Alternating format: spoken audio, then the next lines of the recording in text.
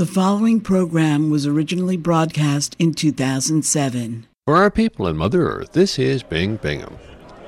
People are taking a break from ceremonies and speeches at the 50th anniversary of the flooding of Celilo Falls. Let's listen in as folks talk about their impression of events. Chief Delvis Heath. I'm here because the commemoration of the Celilo Falls, and also my mother-in-law's 94th birthday. What's her name? Her name is Lola Stay High, and she's been here. Her youngest son was 2 years old when they moved in the village here, and she's been here all this time. And so I'm behind her and backing her up, and I'm from Warm Springs, Oregon. Would you like to wish her a happy birthday on the air? Sure, I'd like to wish my mother-in-law Lola Stay a happy 94th birthday, and hope she has many more. What were you here when Celilo was flooded? Yes, I wasn't personally here when it flooded, but I used to come down and play with a lot of young men that was there. A lot of them are gone now. I see one came in and offered him my chair. Moses Thompson growed up here. He growed up here. I saw him come in, and I gladly gave up my chair to him because I knew his older brother well. I was with his older brother and played with him around the falls and wherever. We're not supposed to go down there and play, but he was the chief's son, so he knew how we could sneak around and get across to the island. So we went across there, and then we come right back.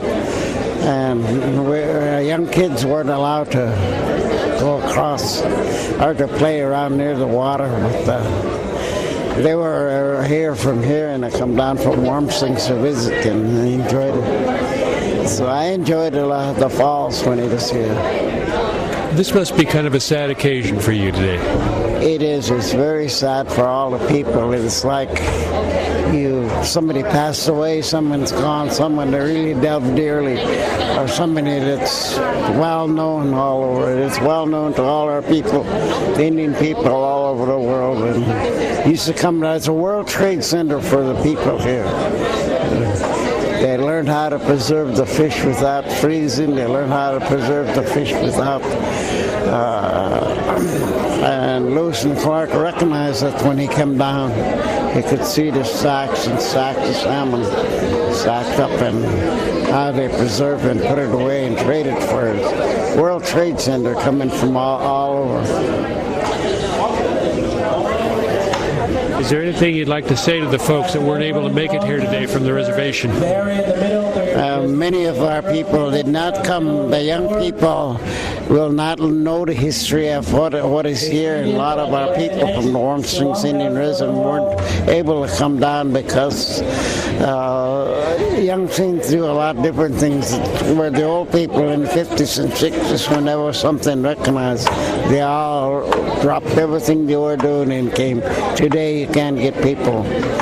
And because of what their young people are doing, and they enjoy doing so, I'm just for young people on the reservation. So we're here for you, and we're representing you, and you will hear about it when we get back. For some, the event was a sad affair. For others, they focused on the activities.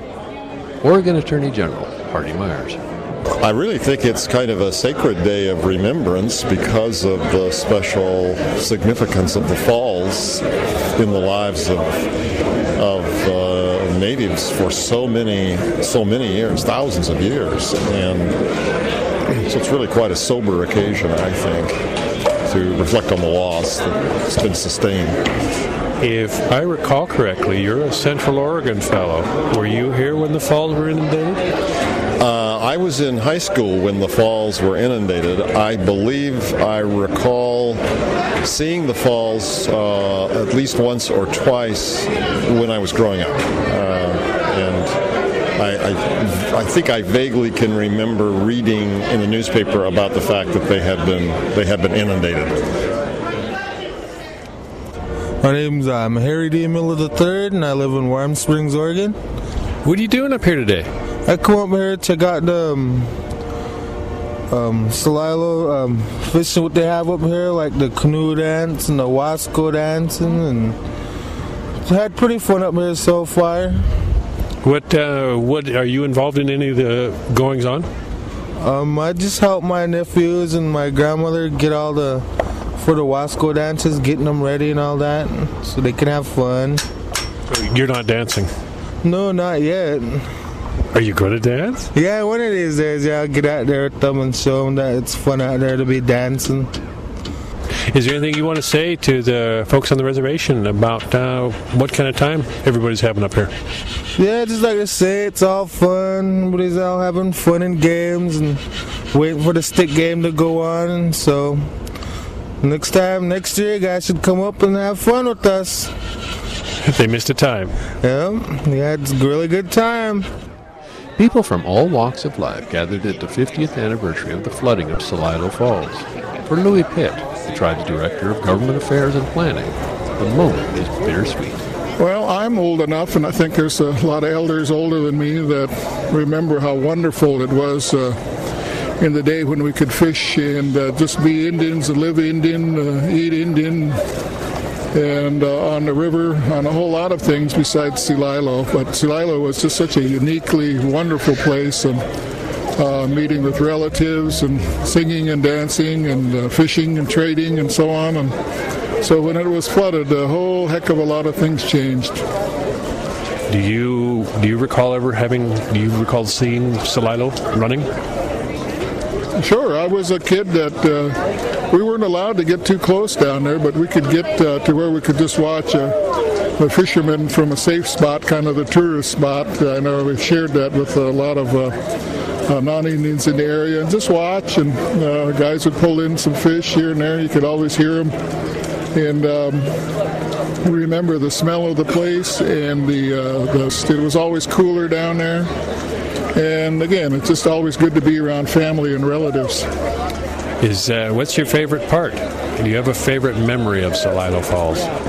Well, it was just being able to be with my relatives and be with some of my cousins from both sides of the river. My dad was in Royal Yakima, my mom Warmspringer, and so just nice to get together and just be family. So it means family to you, family and close people that are close to you. Yeah, sure. The cousins, first cousins, second cousins, aunts, uncles, all had stories about kind of their lives up and down the river, and some really interesting kind of risque stories about Celilo and areas down here. Should I ask you any of those? No, you better not. Is there anything you want to say to the folks on the reservation that didn't make it up here today?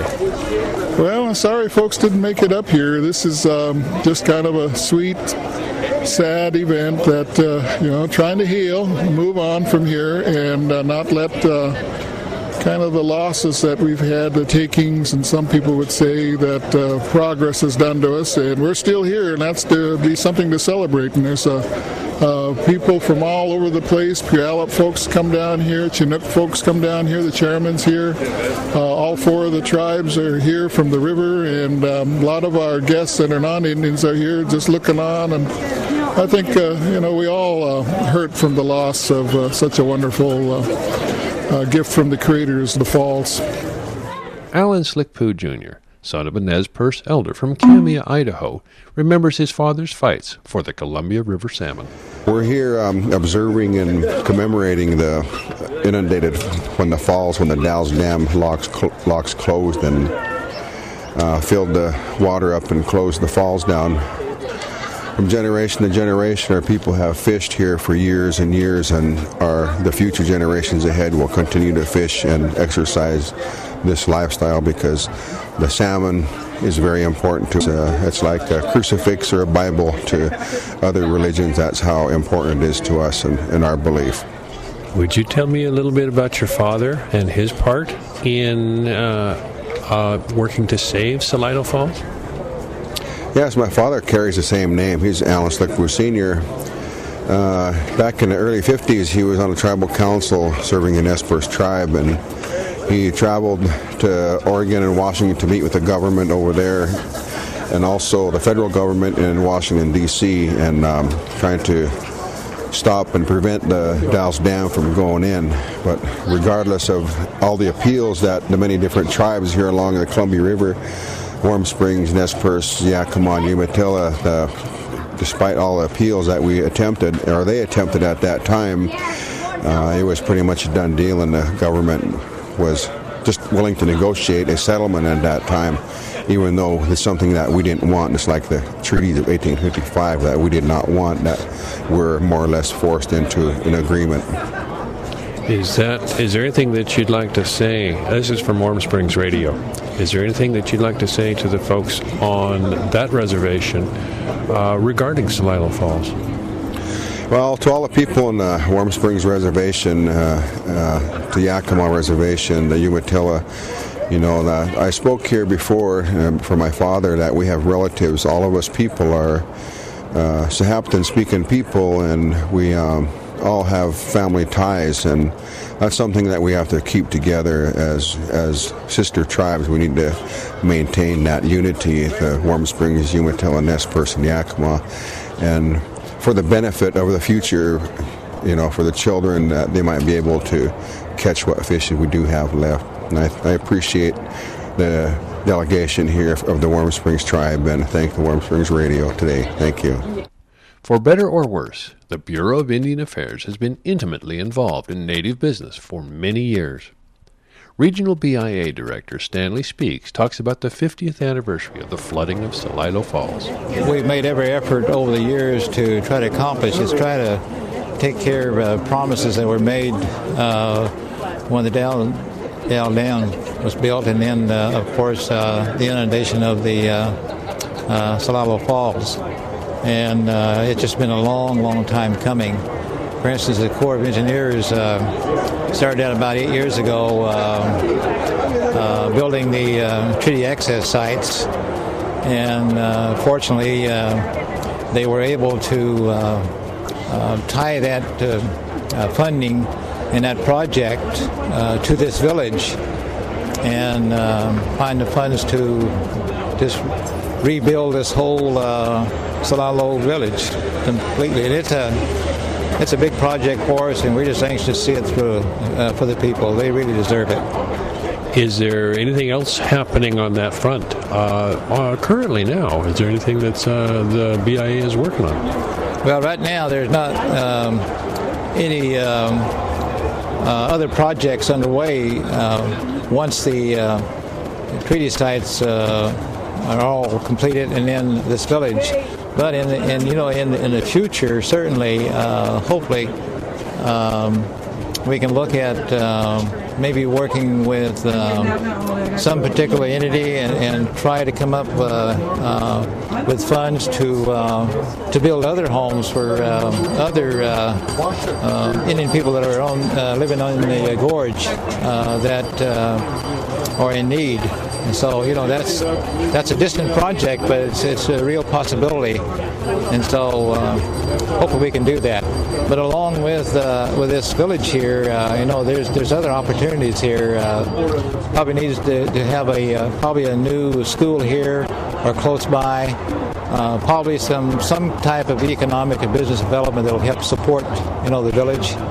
And the other thing is jobs. We've got to look for jobs for the people here and try, if possible, to get them employed so they can make a decent living. Is there anything that the folks on the Warm Springs Reservation can do to hurry that along, or is there anything that could work like that?